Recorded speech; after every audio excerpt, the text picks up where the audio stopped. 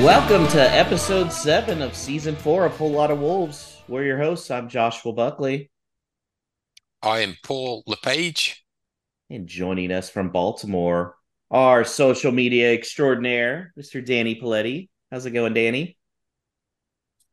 I've been better, but here I am. Somehow I caught the illness that perhaps Alex has. Is it possible to catch a cold through a podcast?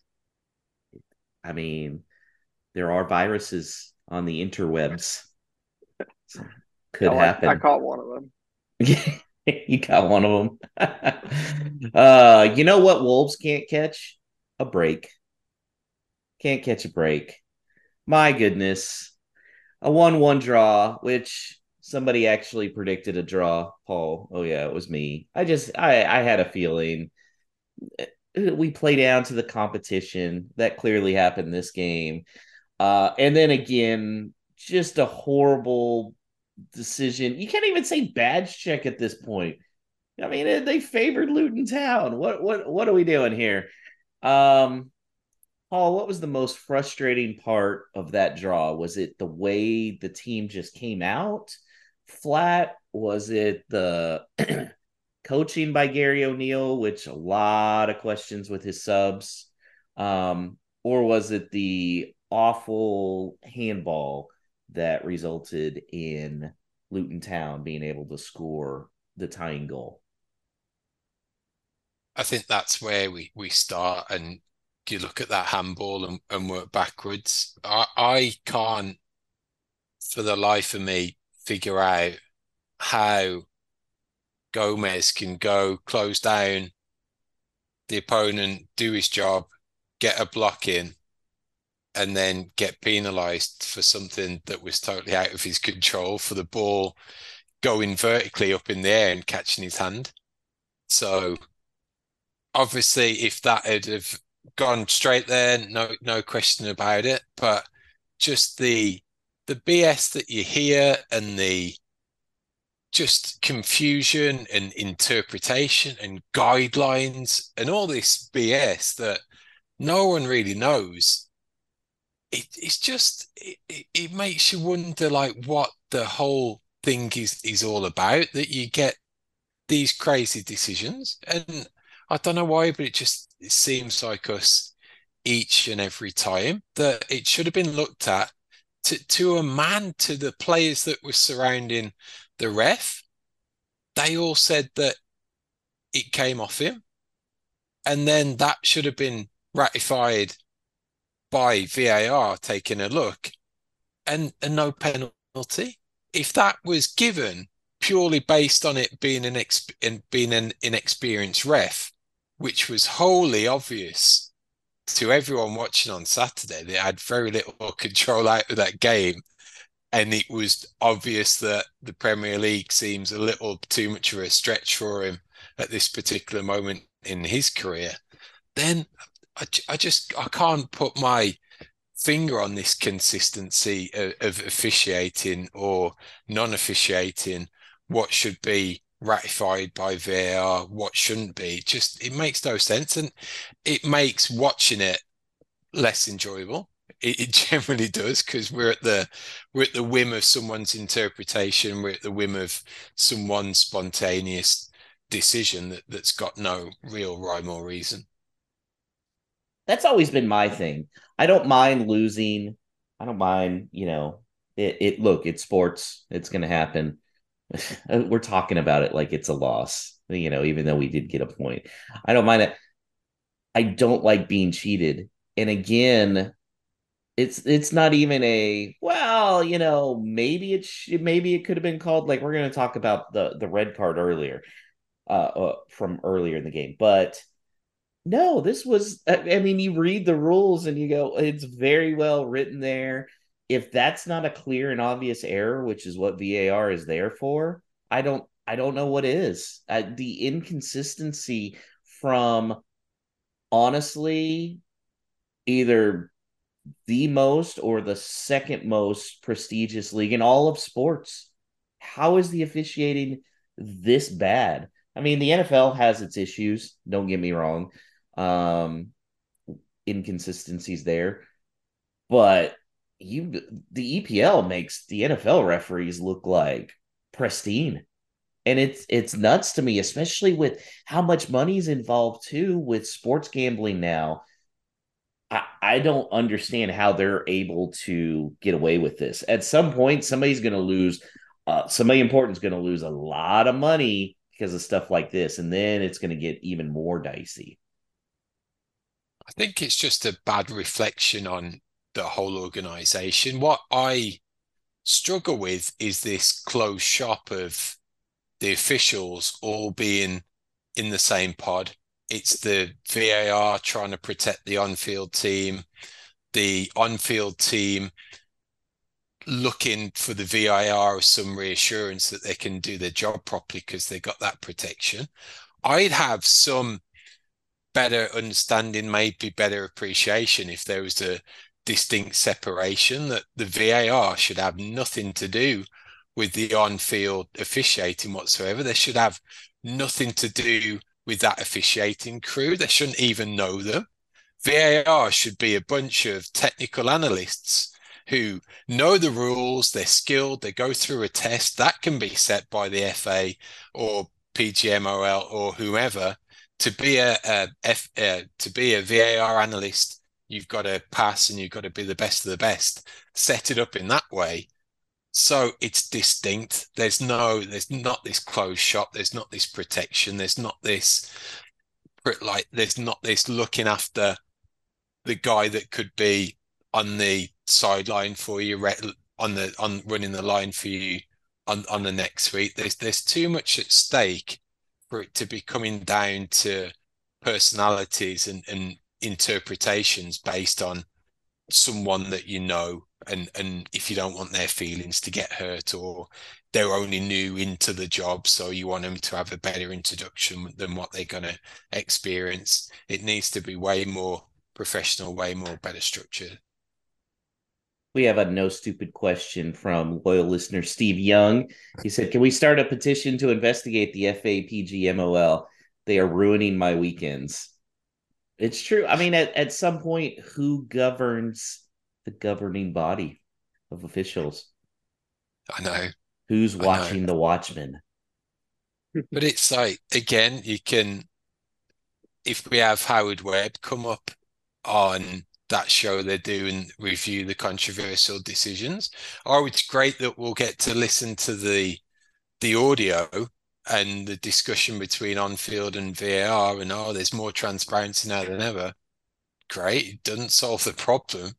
So to that point, how's it get fixed? There's still no solution to bad officiating. I hate to say it. I kind of wonder if there is a little bit of issue when it comes to sports gambling in these referees. What is in place to keep them from doing that? The NBA had to change some laws because they had that issue. And I know that's a big thing to accuse a group of referees of, but these are some bad and not yeah, it's clear and obvious errors that just aren't being turned around. Something is fishy. I think it's a stretch on these particular occasions now with VAR to to say that it's got to that extent, because it would mean that you've got these bad decisions that are getting reinforced. So there's an error made on the pitch, and then someone else is backing it up uh, in the office, Stockley Park, wherever. That would take some rapid, real level of corruption in order to impart on that. Um, so I don't know. I just put it shouldn't. What it gets to me, it shouldn't even be in the discussion. Yet it keeps on happening, and it always seems that it's coming back to us. I never feel like I'm watching these games over the course of a weekend. Maybe it happens to other teams and they think that they're under the spotlight, but boy, does it feel like we get picked apart by something each and every week. Yeah, absolutely. There was the other red that happened on Bellegarde's his little kick. Seemed like a little soft, but at the same time, I understood that one getting a red a little bit more. Obviously, if you're slowing it down or whatever, it can. You kind of got to see he's not necessarily like kicking him out of the way. It's kind of more pushing him, but ultimately, that's going to be viewed as a major infraction. So, Danny, I was more okay with that one. It sucked, um, and it was soft, but it probably deserved a red, right? Yeah, I mean that's just one of those where it it can be as soft as we like to think it is, but it's just always going to be given as a red. You know, I think Mhm. a reasonable person could argue that something like that should not be a red, that there should be more gray area, but the way that the current rules are, the way that they've been interpreted the last forever, I mean, as long as I can remember, it's just you're never going to get away with pushing someone, kicking someone, whatever, with your studs and not get a Mhm. red. Yeah, It might be the softest possible example of that, but he should know better. And I think I saw someone point out, if he were a little more clever in that moment, he could have potentially turned that into a yellow for Lockyer, who had him in the figure four leg lock during that. hmm If and it was tough because the action moved away from them, so no one was really looking. But I think that if he had been playing it up more, Lockyer could have gotten the yellow.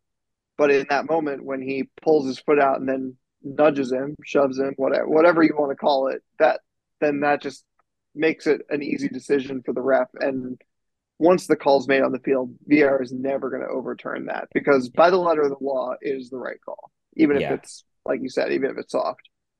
Well, and I feel like if we were on the receiving end of one of our players being pushed like that and it was overturned, like we'd be furious. We'd be like, "Ah, that's a red every day." So ultimately, there you kind of have to look at it and go, "Yeah, I get it." Now it sucks. He's going to be out, for a couple of big games. Um, but maybe it's an opportunity to get someone else involved. We'll talk about Tommy Doyle a little bit. That could be somebody interesting.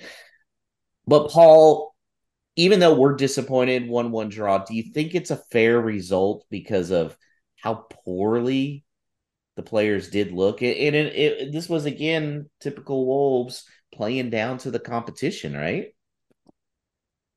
Yeah, I get the argument that it was Luton's only second home game in the EPL, home ground, you know, tricky place to go, home fans support and all of that.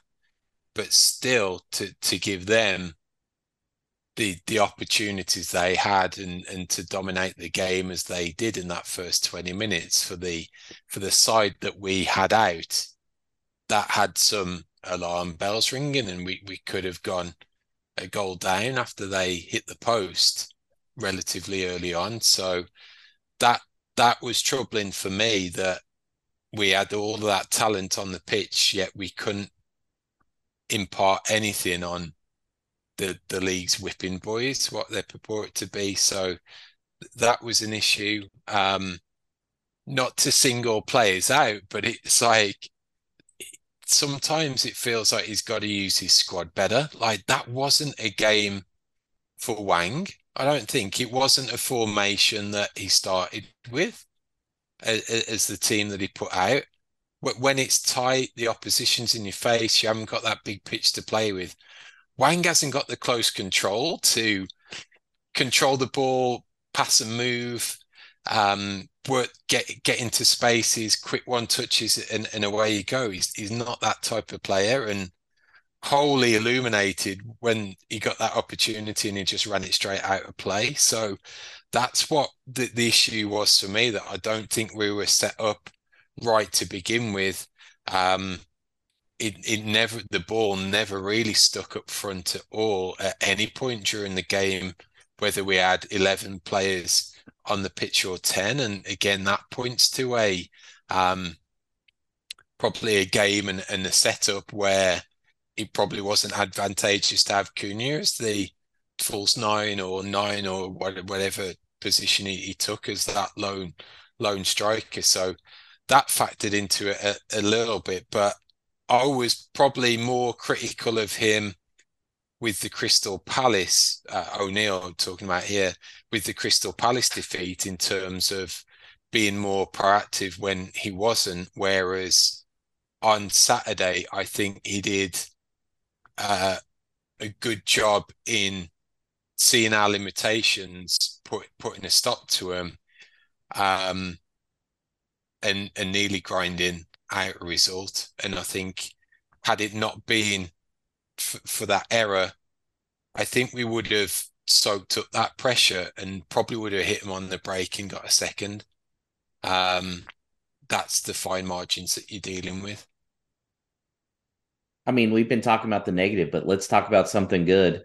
First off, I apologize, Pedro Neto, for everything bad I've said about you this season because boy, oh boy, he's already been looking good with assists, and then he pulls out a beaut of a goal. Um, Two-part question, Paul: is Pedro back? And second part: when does he get sold off?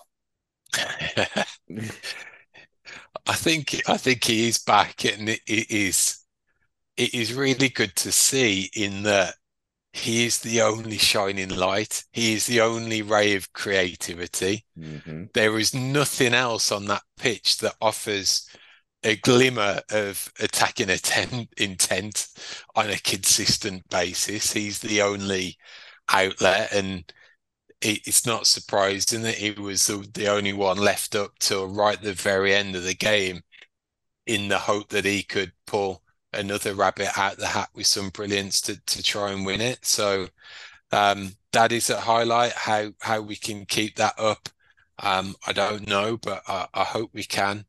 And I think he will be, those types of performances will put him firmly under the spotlight again, especially if there's, um, again, money to be spent in these transfer windows, which it seems like there is again. These performances are certainly gonna make him a wanted man. He was frustrated though after the game as well. Do you think that frustration is warranted? It's hard to know where it's pointed at. It's hard to know. Is there an element of the officiating potentially? Is there an element of your teammates aren't the same standard? Possibly. Is there an element of being frustrated with the coaching and not being able to get the best what he feels out of him and the team? That could factor into it as well. There's a whole myriad of things that it could be. So I don't know. Just you think you hear that stuff, you get that body language vibes. May not necessarily just be him either, and it doesn't give a good impression. Where at the very most, you do want some backs against the wall. That type of spirit that we're going to pull through. We're going to work together as a team. I know it might have been a cliche social media post from his social media team automated for 5:15 after the game finishes that gets sent out. But the stuff that it does send out, at least that gives some positive vibes to cling to. So I don't know. Hopefully it's just a build up of frustration on the circumstances around it, not necessarily down to the team and the staff. Speaking of tweeting, um, I think we can all agree Jao Gomez kind of on short end of the stick there when it came to the handball. But boy, oh boy, he still had a really great game, I felt like. And then he tweets afterwards, I love you, Wolves. I love being here. Uh, Danny, I mean, it's so impossible not to root for this kid, right? He's so genuine, I feel like.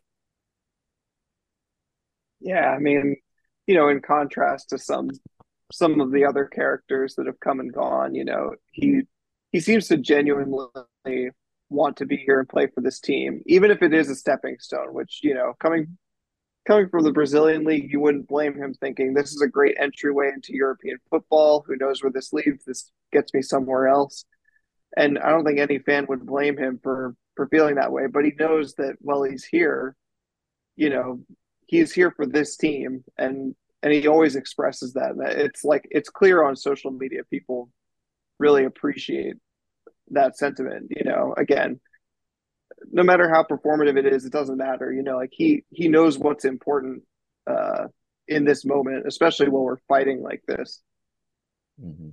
I view this as two ways. I think one way you can view it is while I think, yes, Wolves are a stepping stone for a lot of people, some people are like Nunes, they're always looking forward to the next move. Like, whereas I view João Gomez as more of what Neves was, where you're looking at the present. Like, okay, that move will be there in the future as long as I bust my butt now.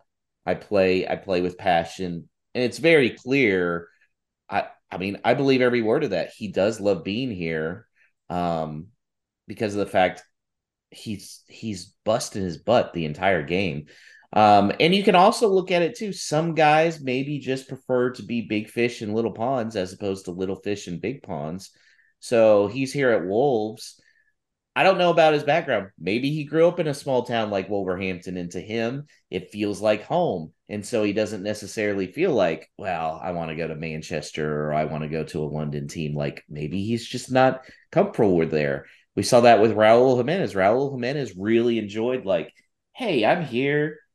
You know, people, I'm a big deal around town, but they're not harassing me and everything.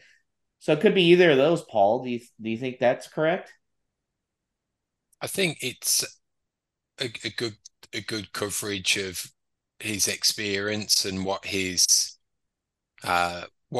growth he's enjoying, both as an individual personally and his career trajectory. I think it's going to be a good move for him, no matter where it pans out. That he could certainly do well and be a big fish in the small walls pond, or it could be that stepping stone onto bigger things. He's already getting international recognition as well, so hopefully that's some reassurance to him that he could be at Wolves, be getting regular playing time for 2 or 3 more seasons. If he's still doing that and being in contention in and around that Brazil squad, then it's not doing um, those aspirations any harm. So it could be a perfect storm for all of that. Yeah, and to me, I look at it and go, as long as the 11 guys we're throwing out there have the same attitude he does, we'll be fine. We'll be fine in the end because these are guys that are looking to compete now, that aren't looking to, oh, let me just make myself look good for YouTube highlights for my eventual move.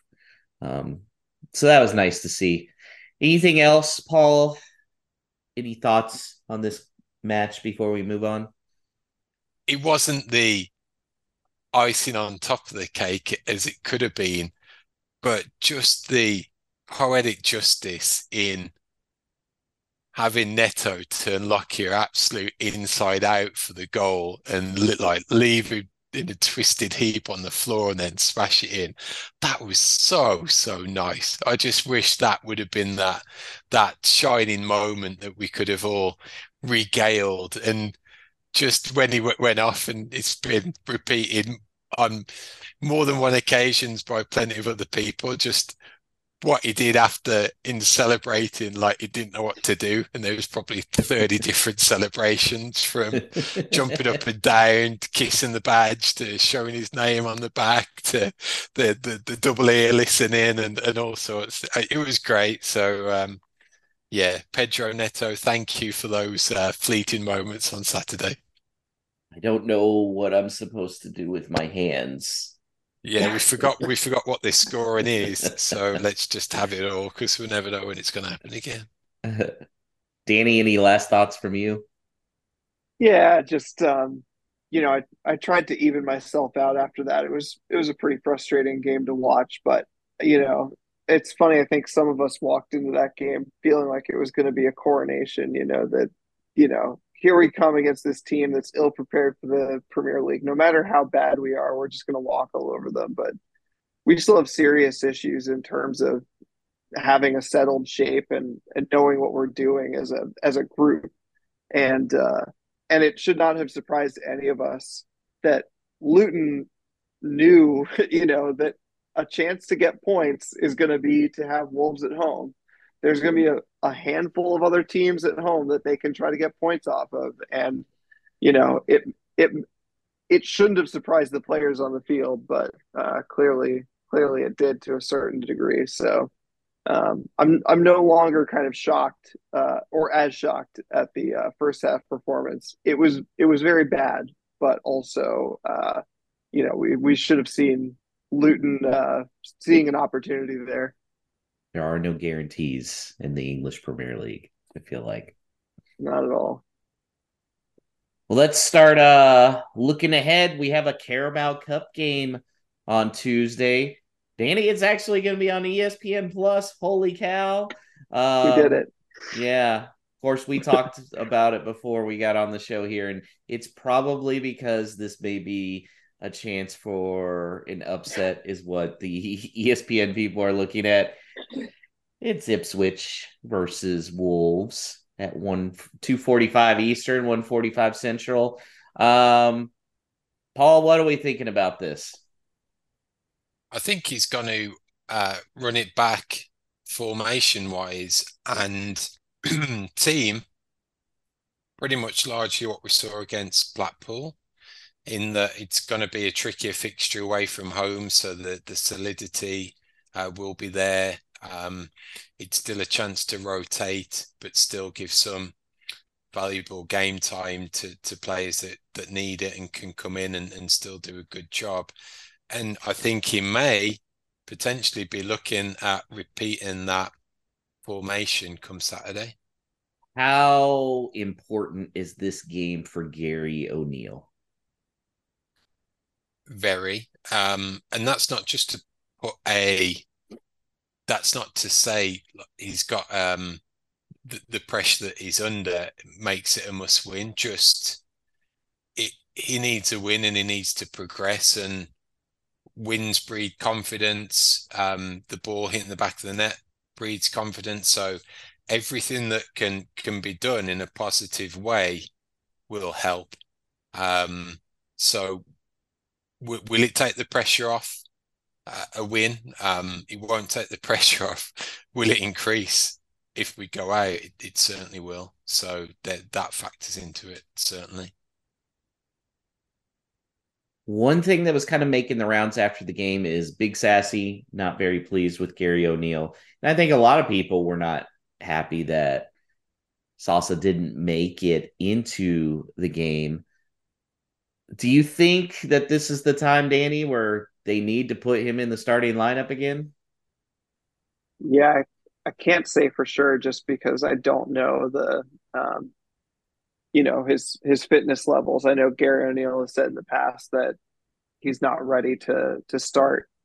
So I don't know if this is the time. Certainly, if he is ready, I'd say it has to be the time, just because um, for rotation purposes, as much as just getting him solid minutes against a decent opponent. I mean, like you know, it's hard to look at this as a must win when we might be a bottom of the Premier League side, and they are currently at top of the championship side. So it's not like there's a huge gulf here.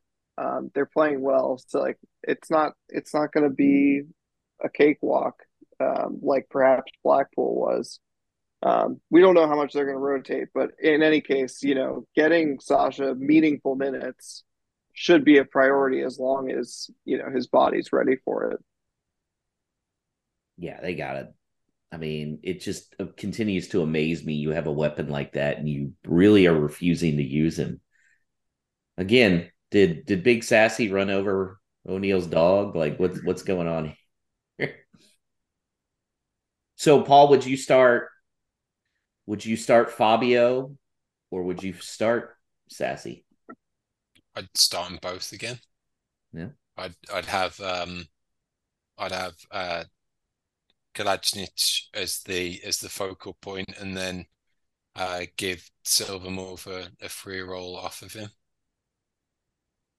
Yeah, and you have to consider that, I don't know what lineup we're going to play on the following game against City, but if either of them score a goal in that game, then that's icing because it's I'm not expecting anybody to get a goal in that game. So if the point is to see if we can get some goals out of these guys to breed some confidence, then Ipswich is the time to do it, not waiting till the weekend. Mm-hmm. Well, let's look real quick at the prediction table, Paul. On the listener side, Steve Young called a 0-0 draw, so he got a point. He was the only one with points this week, so he sits in first place with 8 points. Dan Wilkes in second with 5. And Todd DeWitt in third place with 4 points. As far as ours, Alex still up there with 9. He's not here tonight, but he'll be turning in his predictions. Our guest spot was 7. Danny, you've got 2 points. Paul, you have 2 points. And I broke away from you guys, unfortunately, because I called the draw against Luton Town. So I have 3. Bittersweet. Danny, what's your prediction for this Carabao Cup game? I'm in the unfortunate position of I feel like in my head for each of these games, I keep thinking, oh, we'll win 2-0 or something. And then we end up not winning, and I feel even more sad. I think I want to go 2-1 on this one, Wolves. I think that we have enough. I'm not sure. I think we'll have a changed defense, so I think we'll concede. Okay. Paul?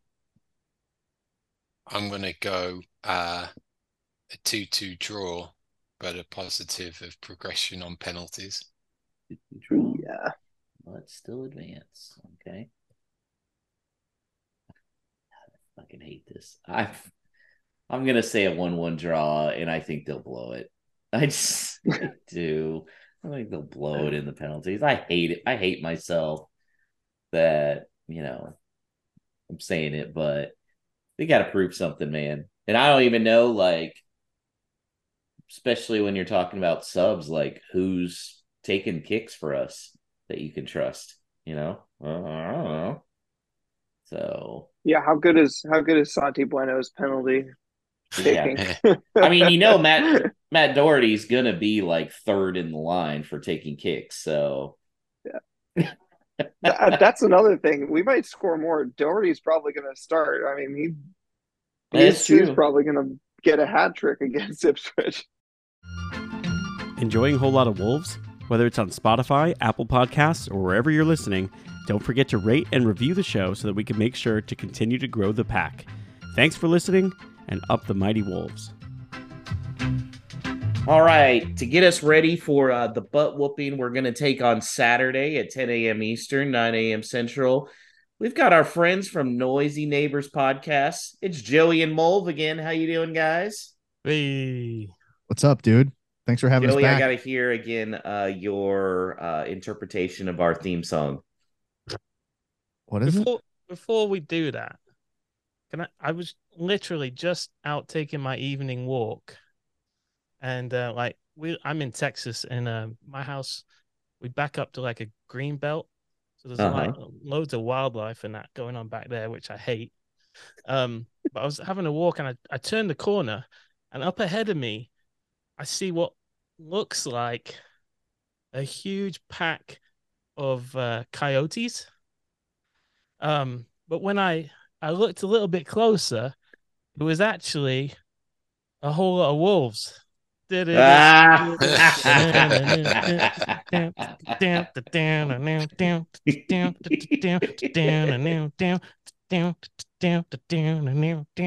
of wolves. A whole lot of wolves. It was a whole lot of wolves. That is tremendous. Danny, there you go. Cut it. Truly, two of the Let's go right on the men Twitter. I love it. Two of the Well, dumbest obviously, men. you guys are in a good mood, although is it okay for us to contribute to the GoFundMe to pay Rodri's fine? Because not only did he strangle one of our least favorite players in Morgan Gibbs White, but now he's not playing this weekend. True. I Hmm. don't know if we're allowed to take in any more money, and it'd probably be 116 charges at that point.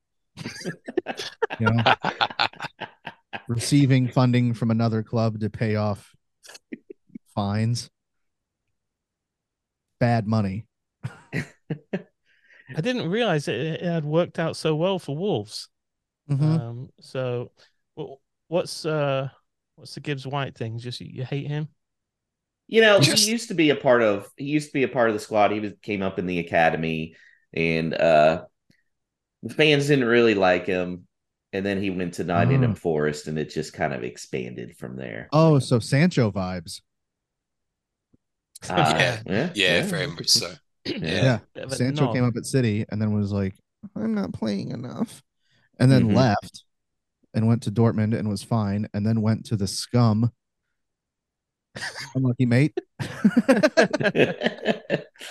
I see. Now I get it. Okay, and then along with that, he's not going to play against you at the weekend, is he? No, Rod- What do you reckon? We think that he's arguably the best player in the world at the moment on form. Rodri, that is. What are your thoughts? I mean, he's certainly been tremendous. It is tough, although, with Halan to pick somebody other than him on you guys' roster. I would give a testicle up if I could have Haaland on Wolves, even for just like a month of what are matches. yours worth? What kind of money are we talking here? You know, got a lot of legal fees, baby. We gotta pay for this. No, he's a big miss for us. So a moment of madness there, like is Mhm. really out of character for him because he seems a pretty chilled out guy. Um, so I don't know what he was thinking, but he did need a rest because he's True. played perpetually for over a year now for both City and Spain. So not the way we wanted to see it him get a rest, but he will nonetheless. Yeah. So let's talk another familiar face, Mateus Nunes. Mm-hmm. Started your 3-1 win Champions League against Red Star Belgrade. Assist to Haaland on Saturday in that 2-0 win. First impressions? We actually just got done talking about him. Um, looks like he's been there for a long time. Looks like he's been at City for a long time. Uh, and I'm not gonna lie to you guys. Don't take this the wrong way. I don't watch a ton of Wolves. Uh, so pretty much all we had to go off of was just trusting Pep's word that he said Nunez was one of the best players he'd seen. And I got to tell you, man, like positional flexibility, just overall ball knowledge. What he showed against Forest, especially in his the lead up to the assist, was just phenomenal. Akanji had pushed forward. He drops back in the back line to cover that space, intercepts a pass, moves forward, plays a 1-2 with Phil Foden. Inch perfect cross to Holland. Mulv called it a layup.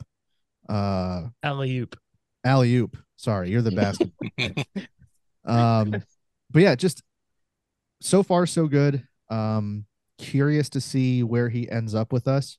If it's further back, next to Rodri or something like that, or if he's permanently one of the eights, or if he ends up even higher, kind of where we push De Bruyne, where he's like a second striker sometimes.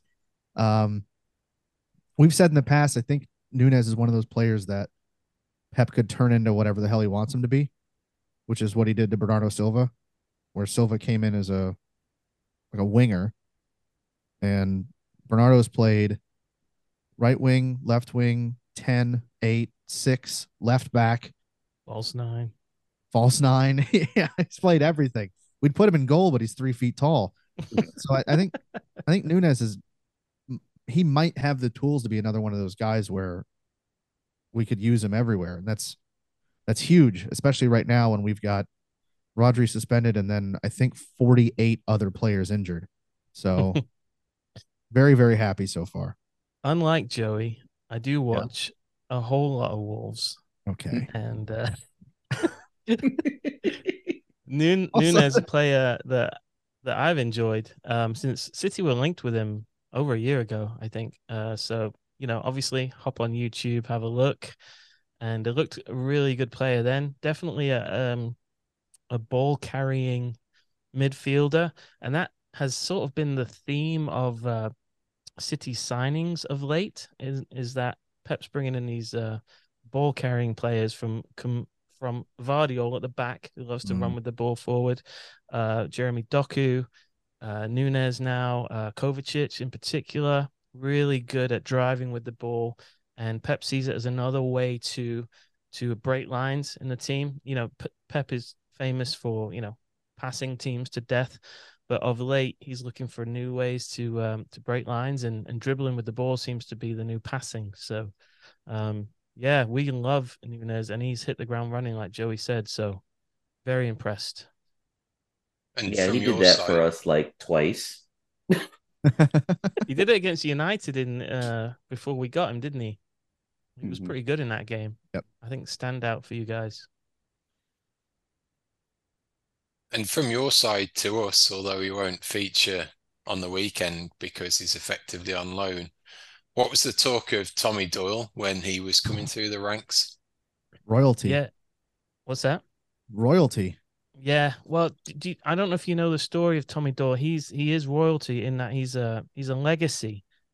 His grandparents Yep. are Glyn Pardoe Yep. and Mike. Mike Doyle, former City pros from oh uh late 60s, early 70s, I believe. Before my time. But Just okay.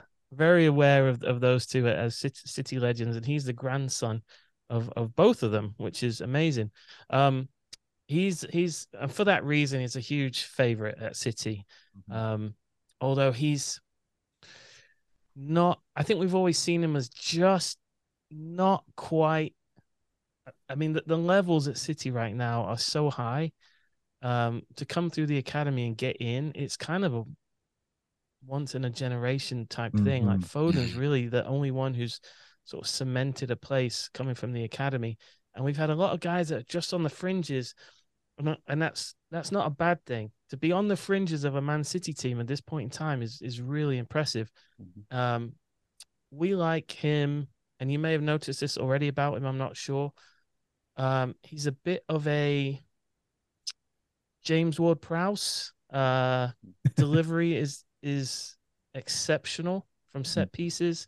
A lot of grit and determination about him, even if he's not maybe a physical specimen. Just a very smart player, a very handy player to have in a squad. Yeah, I think he's going to do great. Yep. Always They've wanted done him to succeed at City, but if he can't do it at City, want him to be in the top level. And if Wolves is where it happens, then hell yeah. We just want him to succeed. We love the What guy. are your impressions of him so far? what I think they've done quite a good job on the media side to paint a spotlight on him. He's done a fairly lengthy podcast interview for the club already and got into that history, and it really stands out how level-headed he is, and still as a kid at 21, I think it really comes across that he's got his head screwed on his shoulders and he knows what he's talking about, and he's got that genuine love for the game that he constantly repeated. So he's not had that much of a look in playing time wise. He got a decent amount of minutes off the bench against Liverpool when it was in the second half and we were struggling, but he didn't cough up the ball once. I'm pretty sure he had close to 100% pass accuracy. So he did a really good job of looking after the ball. So I think in hindsight, it's a wonderful thing. But looking back, actually playing him and starting him at Luton would have actually been a pretty wise move, or considering and how the game played out, actually. So I'm quite looking forward to it. I think a few people have said that he's got the leadership qualities about him that he could be captaincy material in a few years as well. So if you are signing that caliber of player with those those other attributes as well, then it could be quite astute. I'll say one more thing about him. I mentioned his delivery from set pieces is phenomenal, but the thing he does in open play is also his delivery, and it's probably the closest to De Bruyne that I've seen at City in terms of playing like passes earlier than you would expect him to, and with pace. He's really, really good at that. Like he's very direct when he gets in around the 8-10 position, at whipping balls in. That reminds me a bit of Kevin De Bruyne. So he's that's a really nice quality he's got. Got me excited. Joey, you said you with Silva, he could play anything but goalie. Matthias can actually play goalie because he's got a larger wingspan with his ears. Okay. So he's got a lot of competition. We got Yeah. Ederson, we got Ortega, we got Kyle Walker, who's got a clean sheet in his name. He's So got that little extra, extra oomph there up there Mhm. to So you're knock saying balls away. if we had Nunez, if you could create like an outfield player that could play in goal, Nunez's ears, right, for the reach, Mhm. Ozil's eyes, because you could see the future, and then Peter Crouch's body. I think, All gangly. yeah. Well, yeah, he's all limbs. Peter Crouch doesn't have a torso. It's arms, legs, and there's a head stuck on top of it. It's like Gumby. And then Steve Cooper's teeth. Oh, True. Well, yeah, I mean, Steve Cooper is truly a horrifying man. If you were gonna go, yeah, so you got Steve Cooper teeth, and then you've got like Bruno Fernandez teeth, which is more rat-like. mm. So it just kind of depends on what type of damage you're trying to do. You want to like gnaw through an air filter, or do you want like a poorly put together fence? You just got to choose. You got to choose which one you want. Anytime I can get a Steve Cooper teeth joke, I try and take advantage. You got Well, to. well played. Well played. So is it simply a case of rinse and repeat for you guys to win the title this year? I mean, it sure seems like it. Mm. Yeah, that seems to be the view of a lot of opposition fans, like Mm. and the media, is that everybody's saying City could walk away with it. I think because obviously City unbeaten and have a perfect record so far, um, meaning they've not really dropped off, even with some of the injuries we've got. However, Gundogan and Mahrez, two huge players for us over the years, vacated this summer, and I think the good start to the season has been down to how quickly our new players have adapted. Particularly Kovacic has fit right in. Jeremy Doku, like we were ready to give him a season to get used to playing for Guardiola, but he's already doing bits. So, being able to fill the void of those players leaving, Laporte as well. Mm-hmm. Vardio has been a great replacement for Laporte at the back. But those players hitting the ground running have meant we've maintained our standards, so we haven't dropped yet. And looking around, there's some teams just right behind us who haven't lost yet. I'm thinking of your Liverpools, Arsenal, Spurs. But in watching them, then I don't think as a whole the media's convinced that they look that much better. So I think collectively we're all looking at it going, I don't know that anybody's closed the gap on us at this point. Now it's very early in the season. Complacency often catches up with teams that have a lot of success, and that may happen. There may be more injuries that Pep can't manage through. But so far, so good. What do you think, Joey? Yeah. Like you said, no one's really caught up yet. It doesn't feel like. It seems like every other club that would be there or thereabouts is somehow still a year away. Uh, Liverpool, like City, lost a lot of important players. We replaced ours better, I think. Looks like they've still got a weird situation going on in midfield where they're using a guy in Alex McAllister that you'd like to see higher up the pitch, but he's been used in a six. Spurs, once they get adjusted to Ange ball and have another transfer window, I think they're going to be very good. Arsenal, we've talked about them a bunch on our show. Um, Arsenal, Liverpool, United. It's been the same thing for years from them. Um, that, oh, well, how can we financially keep up with City and blah, blah, blah. Well, they all spent hundreds of millions of pounds over the summer. So it's time to put your money where your mouth is and actually make something of it. And I don't know that Arsenal have. Liverpool, like I said, I think they're still a year away from being back to where they were. United, I mean, if we can all just take a moment to laugh at them. United, Manchester United, largest club, biggest club in the world, currently ninth place on 9 Should be points. lower.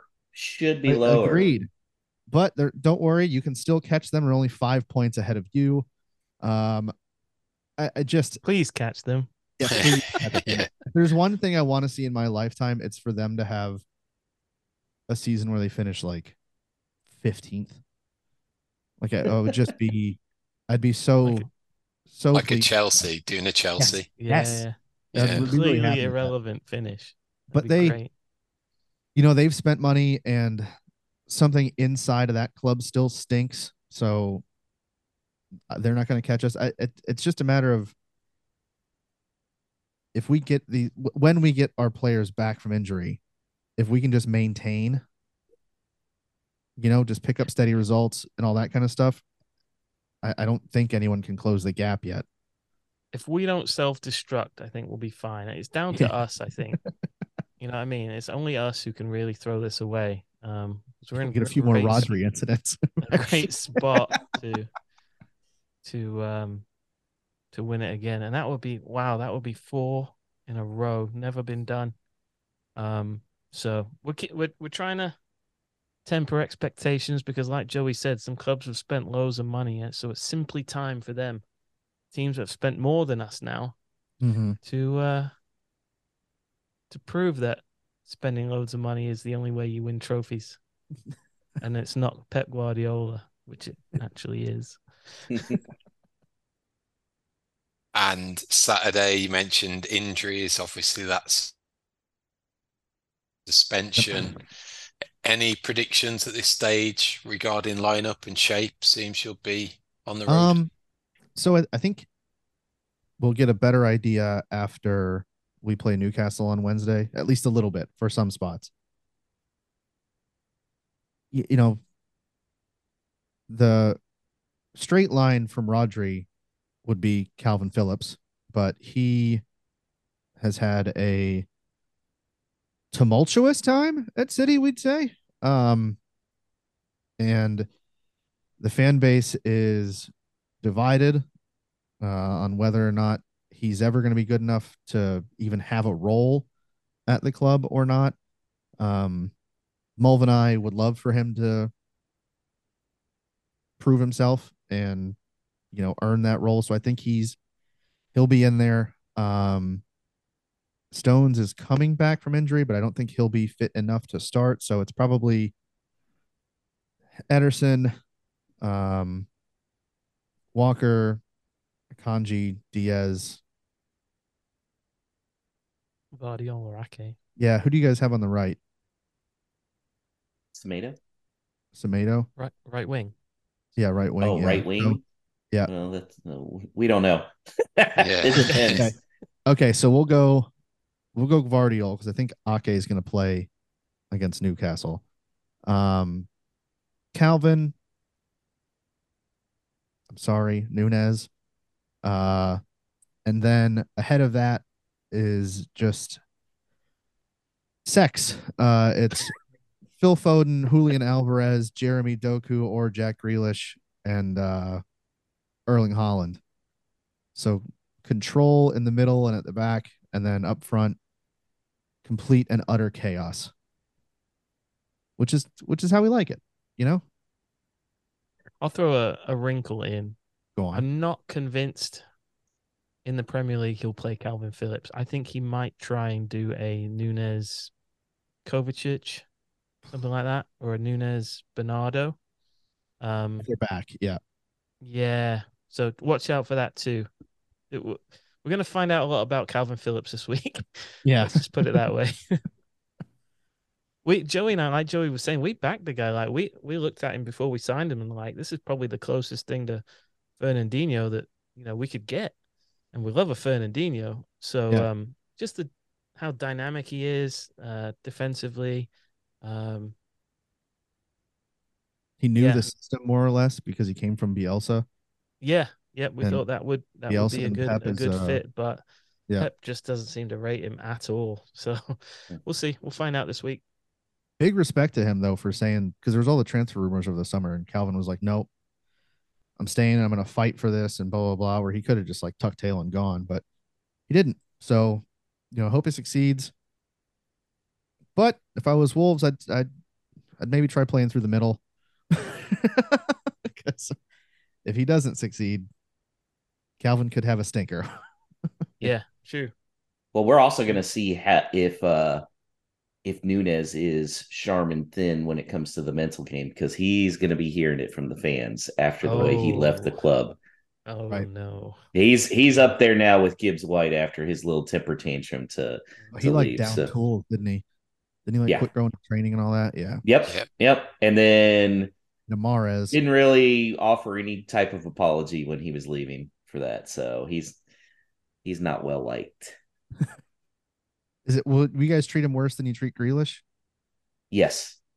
Wow. Right, Paul? You think so?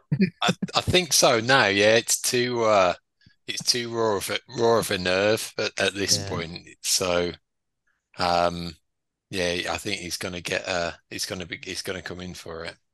So Jack will catch a break for once. All right, nice. Yeah. And we know Nunes will be able to hear all of this stuff pretty True. True. He can hear things from other countries. He's picking up AM radio waves. You can hear this right now. Yeah. Yeah. Bulletin board material.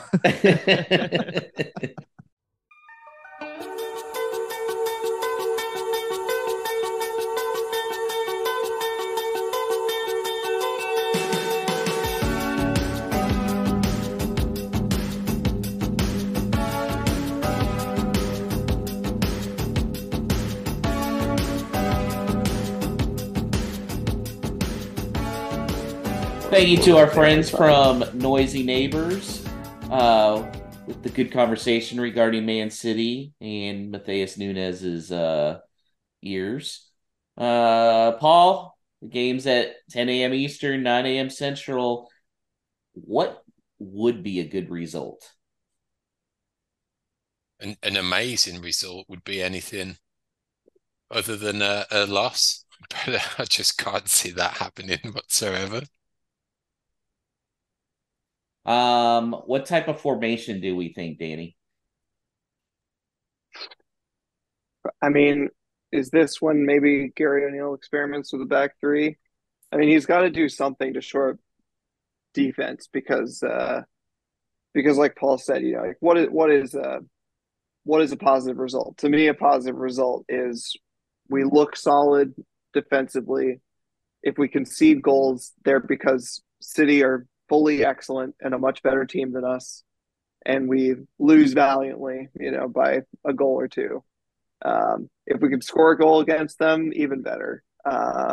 So I do wonder if maybe he'll change it up and try to pack us out in both the back line and the midfield. So it'd be interesting if we see Santi Bueno play or Toti or both play it against Ipswich and then one of them coming in against Man City. I think we will know when the lineups come up what O'Neill's trying to get. If Boubacar Traore is in the starting 11, he's playing for a point. If not, he's potentially going for it. Paul, who's starting up top? It's a really good question.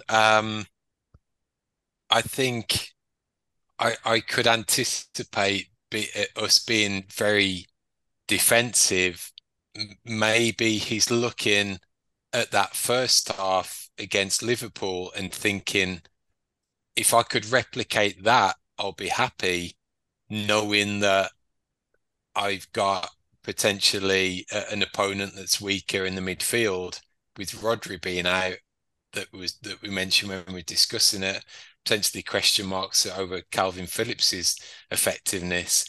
If they could swamp him, and if it is Nunes is the other central midfielder, then is that a way that they can somehow, I don't know, put a stamp on the game and try and get some leverage over them? But that City are too good a side, I think, to for him to think that, and to expect that at some point they're going to come back and have chances. So could it be some type of 5-4-1 even, that it's Cunha as that isolated frontman again, Neto out left as that other attacking outlet, and I don't know who that really leaves on the right hand side to maybe offer some attacking intent, but at the same time maybe be a little more defensively minded. I don't think it's Sarabia. I'm not necessarily suited to that further wide out role, and with no Bellegarde, I don't think we've got anyone who's naturally could take up that type of position. Danny, what's your prediction? Paid. What is an optimistic prediction here? Let's go with Wolves lose 3-1, but perhaps let's pray that it's 1-1 for a long period, and then they dispatch us at the end. Paul? I can't believe this is where we're at. Yeah, I know, right? Paul? Yeah, I just can't see anything other than a defeat, and I'm worried it's a heavy one, and I put myself out my misery. I'll just say a good result will be a 3-0 loss.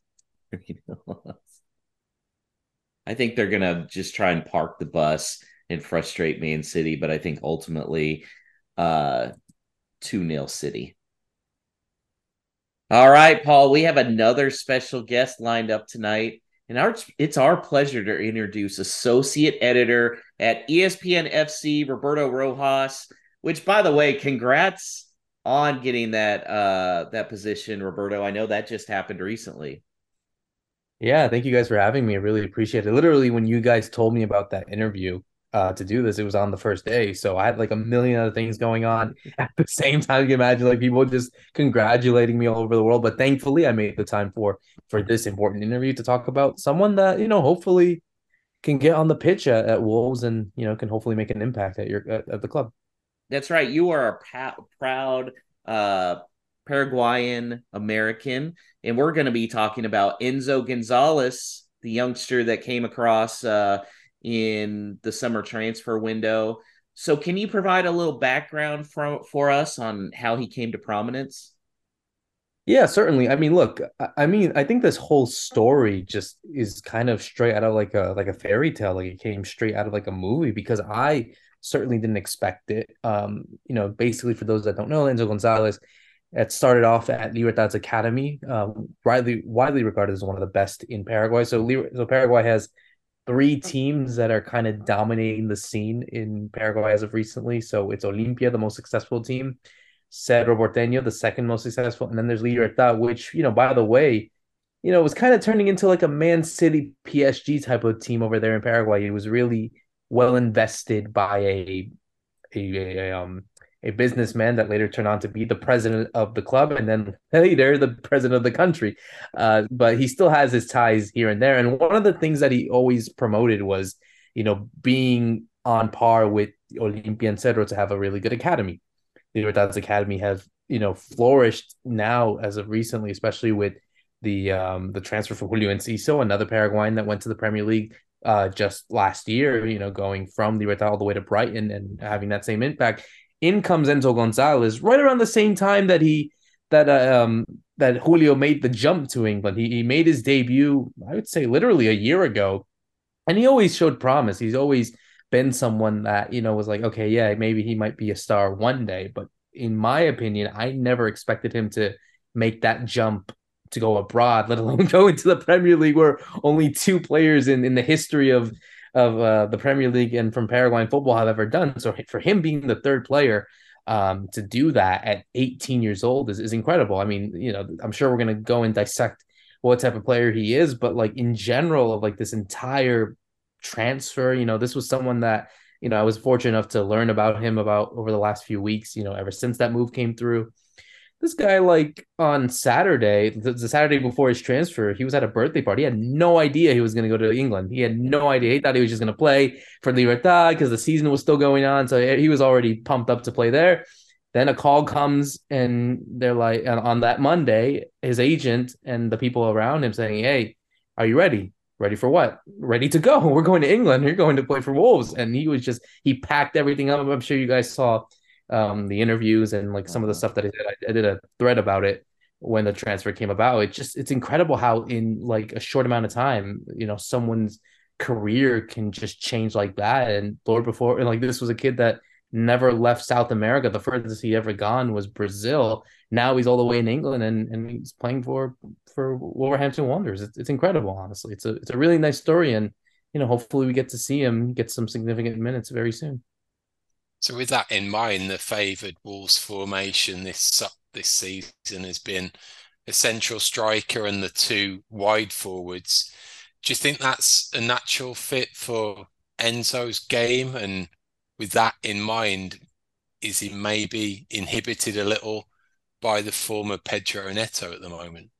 Yeah, I think it's obviously coming in maybe at the wrong time for him to be playing in the exact position where probably the most informed player at Wolves at the minute is performing very well. I mean, look, this is someone that I think is very versatile in whatever position. I think he does remind me a bit of Enciso, for those that watch him, week in and week out before his injury at Brighton. I think he's someone that can shift into any position. He can play on the left, he can play on the right, he can even play centrally. But I think, yeah, like you said, playing in that role where Pedro Neto is currently playing is essentially his strongest position. And I think that's something that, hopefully, he'll learn with time as Wolves continue to go through what is going to be a really long season, having to compete in Carabao Cup, FA Cup, everything. Yeah, I mean, they're going to have to deal with a bunch of rotation and whatnot. And, there's going to be adversity. So, I think he's someone that obviously brings a lot of speed. He's not the tallest player. You could see him. He's a bit, stocky.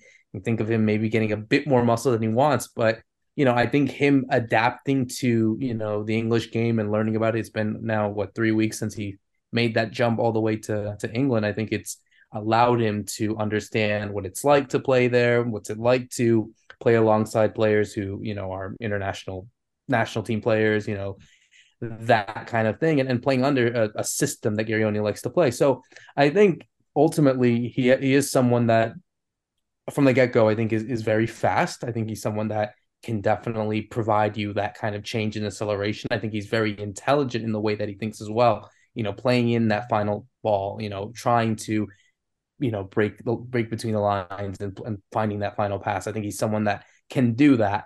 And, ultimately, I think it all just depends on what Gary O'Neill wants him to play. Again, it's so premature to say anything, really, considering he hasn't played a single minute. We'll see if he plays midweek against in the EFL Cup against Ipswich.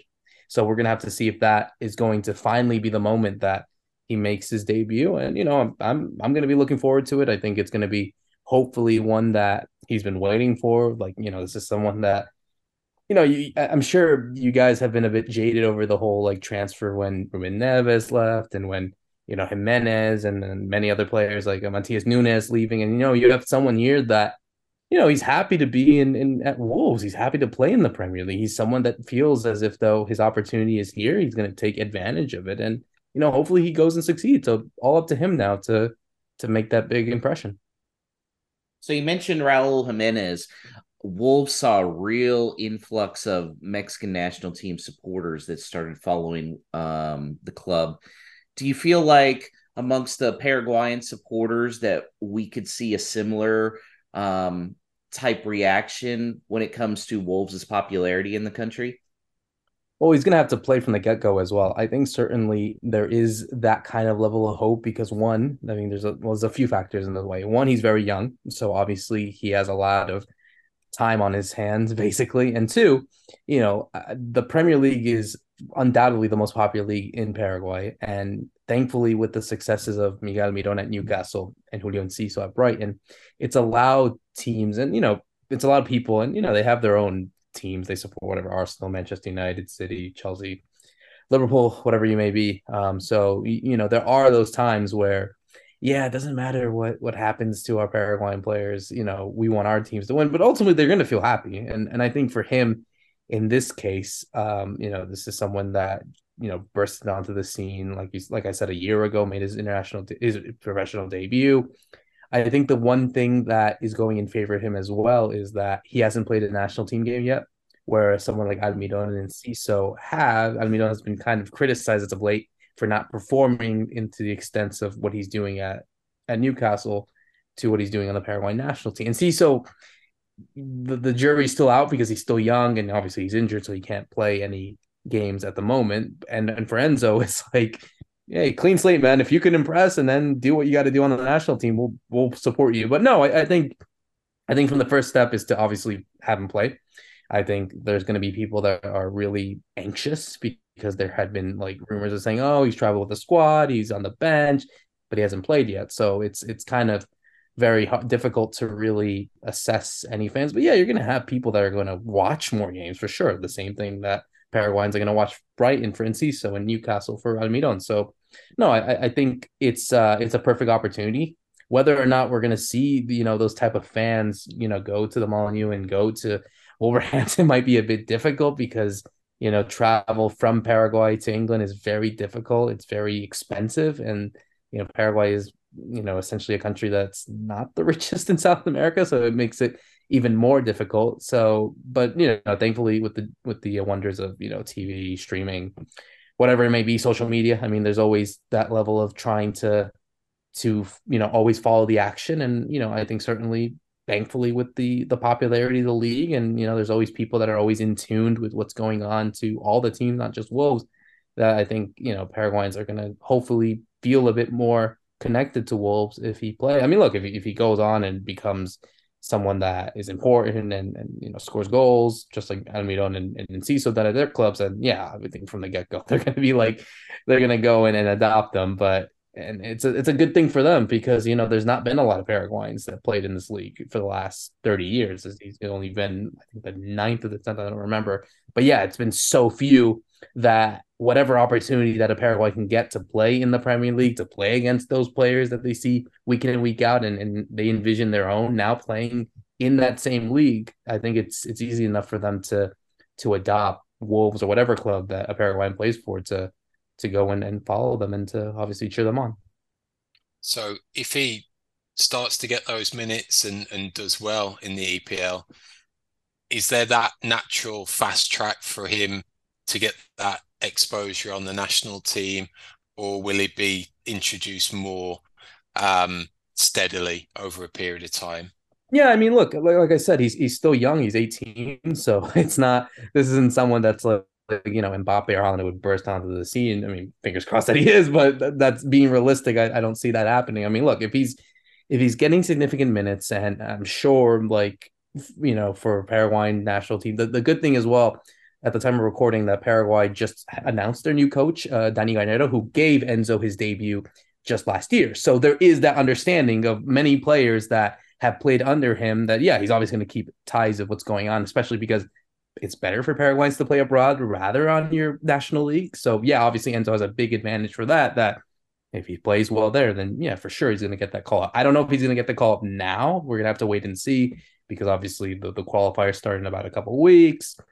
Enzo hasn't played any first team minutes yet, so maybe he gets that jump. I don't know, but yeah, I mean, look, if he does make an immediate impression and does well, then yeah, I don't see why he he wouldn't want to be called up to the national team, especially considering the fact that Paraguay are going in through a very tough qualifying process to go to the World Cup. You got the Copa America happening in a couple months as well. So it allows Garnedo to hopefully, test some new players, try out some new blood. And, like I said, it's all up to him at this point. Like, the jury's still out. We don't know what type of player he can be. I mean, he's still raw. He's 18, but already making that jump to a top league like the Premier League and to play at a side like Wolverhampton is huge. It's a big thing for him. It allows him to really be taking the advantage of, I'd say, probably 95% of all Paraguayan players in the world, with certain exceptions that are top players in their respective teams in different countries. But yeah, he's already gotten that advantage. And at 18,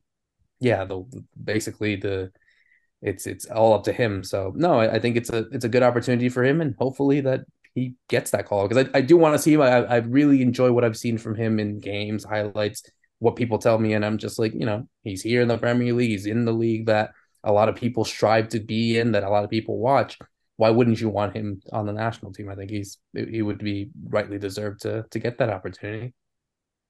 Roberto, thanks for hopping on with us. We really appreciate it. Good insight on a player that Wolves are. We're excited about, Wolves fans, and you mentioned that he's excited to be there. That's all we really we like these young players that are coming in that aren't just using us to try and go somewhere in a year. Like, they genuinely want to be at Wolves for several years and hopefully do great and then get that big move onto somewhere. So we really appreciate your time.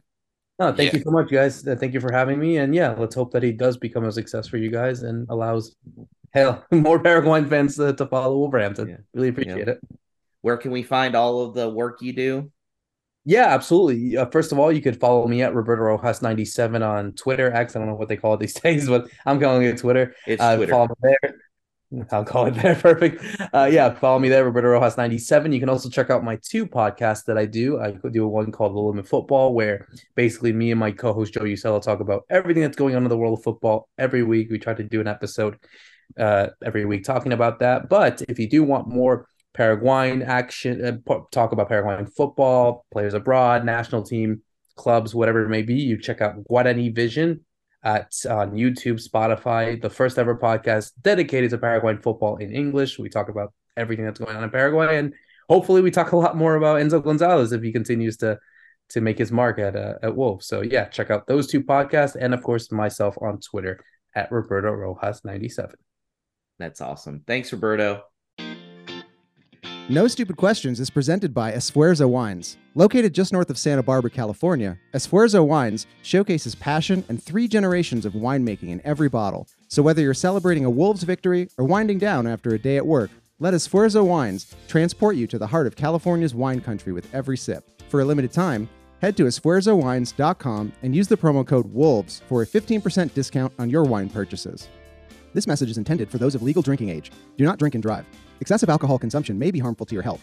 If you or someone you know is struggling with alcohol abuse, please seek help. Esfuerzo Wines reminds you to enjoy their products responsibly and in moderation. All right, Paul. It's everybody's favorite time. No Stupid Questions. And I heard down the grapevine that we have an awesome new sponsor. That's right. No Stupid Questions. The part of the show where you can ask us absolutely anything related to this wonderful club of ours, and it is brought to you by Esfuerzo Wines, showcasing 3 generations of winemaking in every bottle. And for a limited time, head to esfuerzowines.com, use the promo code WOLVES, and you will receive 15% off your order. So all of these have come from the social media platform formerly known as Twitter, where you can send your No Stupid Questions to @WLWpod. Regular guest Justin Busnido asks, playing the what if game, how many points do we have if the VAR shenanigans didn't happen at Man United and we got a point there? Where would we be now? That's a good question. I mean, you could say with VAR 2, we should have had 3 points here. Well, boom, that's 4 points. And suddenly, we're right up there with Manchester United, right? I think that puts us up in 10th, actually. Oh, look at You that. would look at that and think for the start that we had on paper that he's doing a really good job considering he came into the role a week before the season started. It would be the complete opposite to where the sentiment is right now. I'd hazard a guess. Well, as long as we're doing revisionist history, why don't we go back further and look at, Matt Doherty's handball that effectively took us out of Europe for a second year in a row. Champions League, I think we're on course Yeah, for go even further. yeah. So, Yeah, that's true. talking of Burnley, Stu on Twitter asks, have you ever been anywhere that's more likely to require a tetanus shot than Luton? I've been to plenty of high school stadiums where that is possible. In fact, a little recap in my career, I got locked in a stadium because I was writing my story and the security guard didn't realize. So I got locked in a stadium in League City, Texas. That was actually a nice stadium, but I still had to turn over trash cans and climb to the top of the fence where it was spiked up at the top. And I had called my coworker and he pulls up. I'm like, look, I need to help getting out of the stadium because this gate's like 12 feet tall. And he shows up with a folding chair and two plastic bins and is like, okay, here we go. And I was like, oh, this will not turn out well. And needless to say, sliced my hand, got a tetanus shot. But yeah, that was no fun. But it was still a way nicer stadium than Luton Town. Boy, yeah, you feel the termites and the tetanus all around looking at it. I told Stu on Twitter that RFK Stadium, where DC United used to play, is up there in terms of decrepitude. Um, they only use the bottom part of that bowl towards the end, and it's just like the top part just got rustier and rustier as the years went on. Well, the new stadium isn't much better. I mean, it literally had shit flowing down the stadium last year.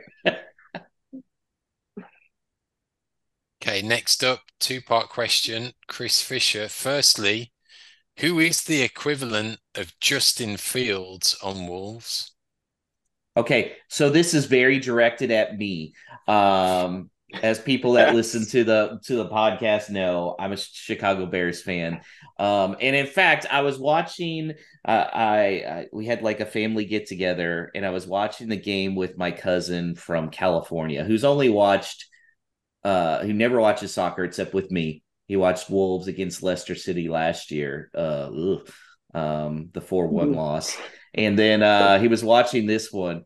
And I was kind of explaining some of the stuff that was going on with the team and everything. And he looks at me and he goes, so you had a chance to choose any team to root for, and you chose the Chicago Bears of the soccer world. And I went, oh my God, you're right. And then, swear to God, Chris Fisher, like 10 minutes later, sends a message and goes, why did you choose this? They're the Chicago Bears of the EPL. Yes, they are. So I'd say equipment of Justin Fields, super talented player who you think's going to be awesome and just hasn't done it. And you don't know if it's because he's really not that good or if the coaches are just horrible. It has to be Fabio Silva.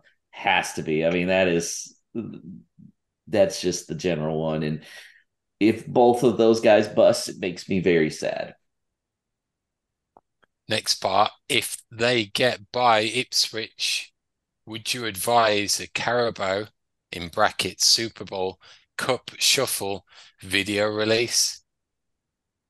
Paul, do you know about the Super Bowl shuffle? Got no idea what he's on Okay, about. so the 85 Bears were probably one of the best teams in NFL history. They were also extremely arrogant, and they came out with this music video, which you need to YouTube because just the unintentional comedy is incredible. But they actually released it even before the playoffs started, talking about how they were going to win the Super Bowl and blah, blah, blah. Very bold. They ended up winning the Super Bowl quite easily.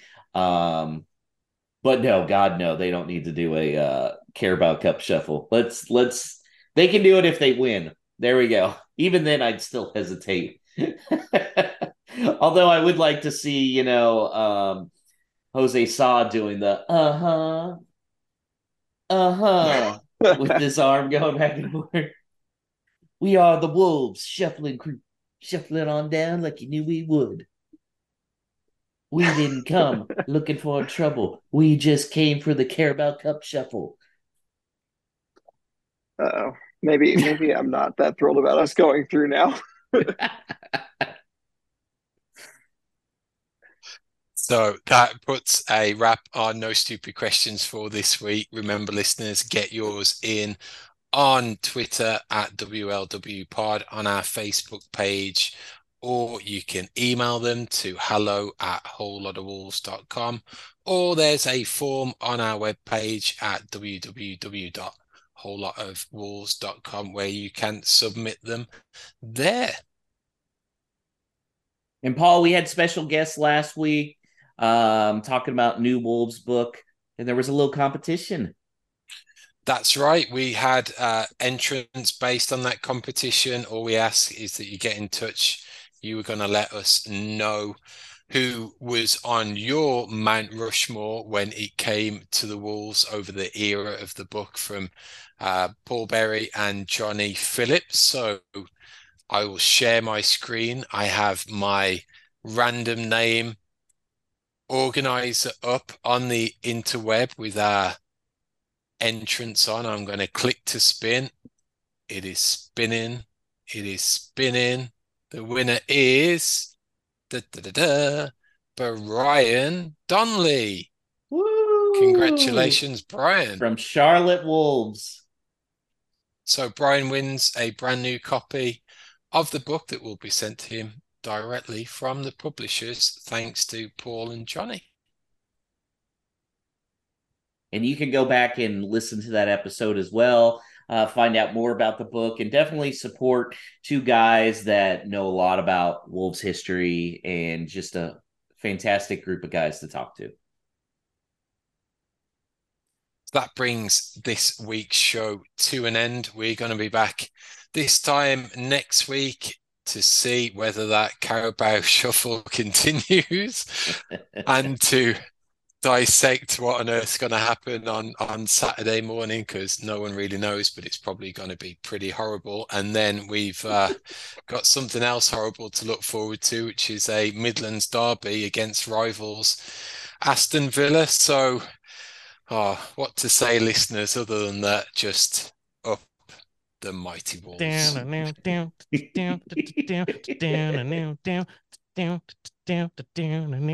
Whole lot of wolves. A whole lot of wolves. It was a whole lot of wolves.